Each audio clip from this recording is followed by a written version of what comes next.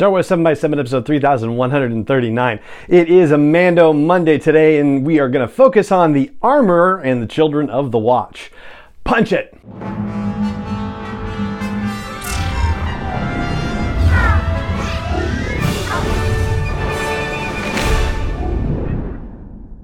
Hey Rebel Rouser, I'm Alan Voivod and this is Star Wars 7x7, your daily dose of Star Wars joy.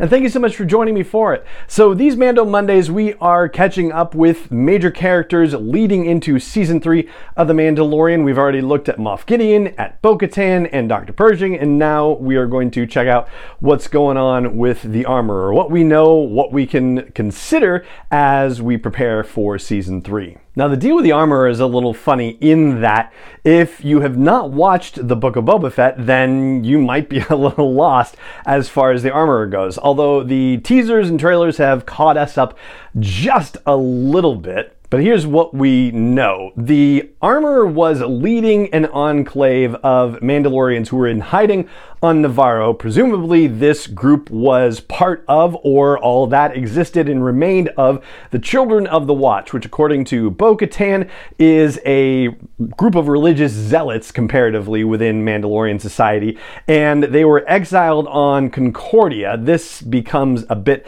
of an important point, and so they were not part of the Great Purge of Mandalore that happened when the Empire showed up and trashed everything. So as if Bo-Katan needed another reason to dislike the Children of the Watch, well, there you go.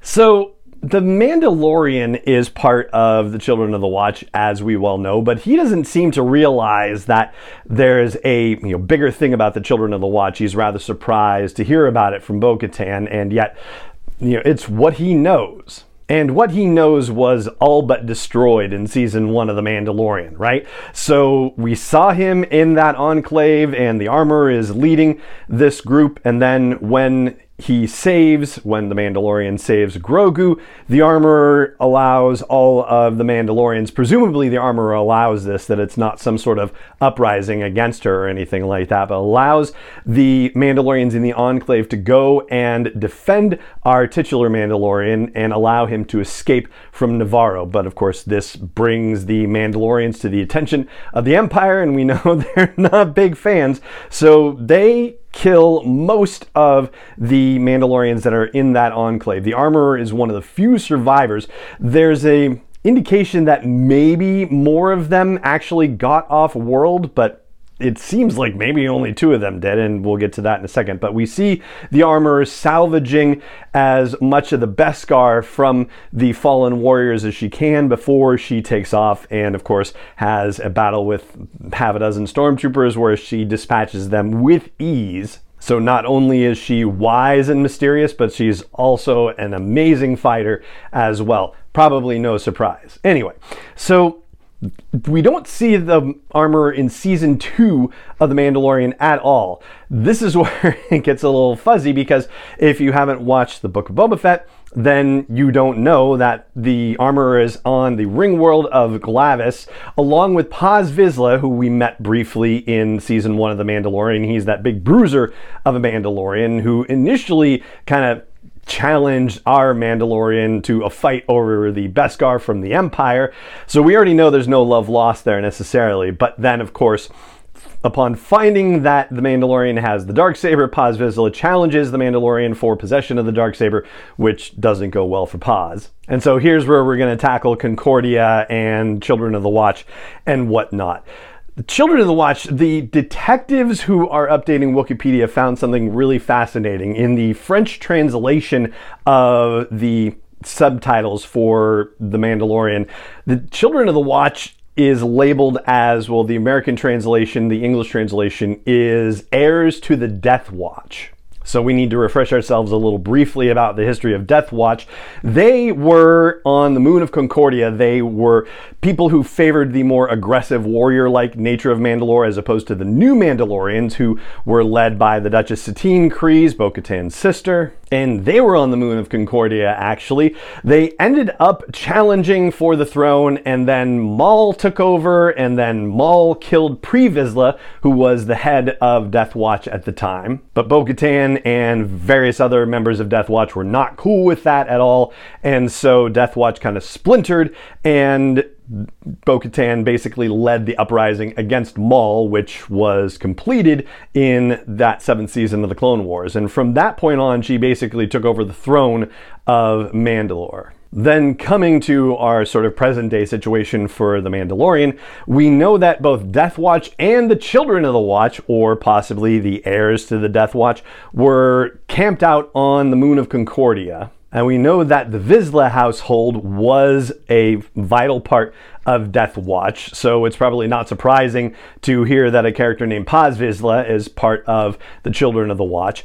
It does kind of raise the question, though, because we don't know who the Armorer is. We don't actually have a character name for the Armorer other than her title, the Armorer. So it certainly seems possible that the Armorer could be a Vizsla, could be part of Clan Vizsla. One of the tricky things about this, though, is that Clan Vizsla united behind Clan Kryze in the fight against the Empire, but apparently they survived the events of the Great Purge of Mandalore. So did Bo-Katan, for that matter. So I guess you can't necessarily get into too much argument between the two there, but Bo-Katan obviously has a problem with it because I guess the Children of the Watch were not affected by the Purge in the same way. So at some point, Clan Kryze and Clan Vizsla went their own ways. It's really hard to say at this point. So let's go back to what we do know, which is that the Armorer and Paz Vizsla survive the events of Mandalorian Season 1. They're in hiding as of the Book of Boba Fett, and we know that the Armorer is going to play a role in Season 3 of The Mandalorian, but at what level we don't necessarily know for sure. Our titular Mandalorian seems to be taking on a leadership role as he talks about their people being scattered like, stars in the galaxy, and who are we and what do we stand for? And he's coming out of a cave when a bunch of Mandalorians are assembled, so it seems like he is now in some kind of leadership role, but he sees himself as subservient, in a way, to the Armorer, right? He is part of the Armorer's clan, whatever that clan or that house is, and upon learning that he has transgressed against the ways of the Children of the Watch and that he is no longer considered a Mandalorian, his goal is to go to Mandalore and find the water into the mines of Mandalore and get himself back right with the Children of the Watch. So he is still looking to the Armorer for leadership. And I realize we're trying to talk about the Armorer here, but we're really spending time talking about other characters like Paz Vizsla and the Mandalorian and Bo-Katan. But yeah, because of the fact that we know so little about the Armorer, we kind of have to place her in context relative to other characters to try to get a handle on what her deal is. And you don't necessarily get the idea that she wants to take control back of Mandalore. She's just trying to have an enclave of Children of the Watch who stay stable and safe and secure and who continue to keep the way of the Mandalore. But beyond that, we haven't heard her express any major desire for greater ambition, right? Or power, or returning to Mandalore. I mean, as far as she's concerned, there's also nothing really remaining in Mandalore as well. So this does kind of make you wonder whether she is going to have any future effect on the politics that are about to be in play in Season 3 of The Mandalorian. And the other weird variable about all of this is that even though the Armorer has declared that the Mandalorian is no longer a Mandalorian, she doesn't try to tell him to give up the Darksaber because he's no longer a Mandalorian. She doesn't say, hey, you have to ditch your armor because you're no longer a Mandalorian. She lets him go on his way. And, I suppose that she probably feels the same way about the Darksaber being won in combat because she allows the battle between Paz Vizsla and the Mandalorian to happen. But I have a feeling the Armorer probably could have taken the Mandalorian, and yet she did not challenge him for the Darksaber in any way either. Ultimately, where I've arrived at in regards to the Armorer and her Season 3 presence in The Mandalorian is that I don't think she has any particular desire for the throne of Mandalore. However, I think that she would want to be the spiritual leader and advisor, if you will, to whoever takes the throne, presumably somebody from the Children of the Watch. And I think she probably has every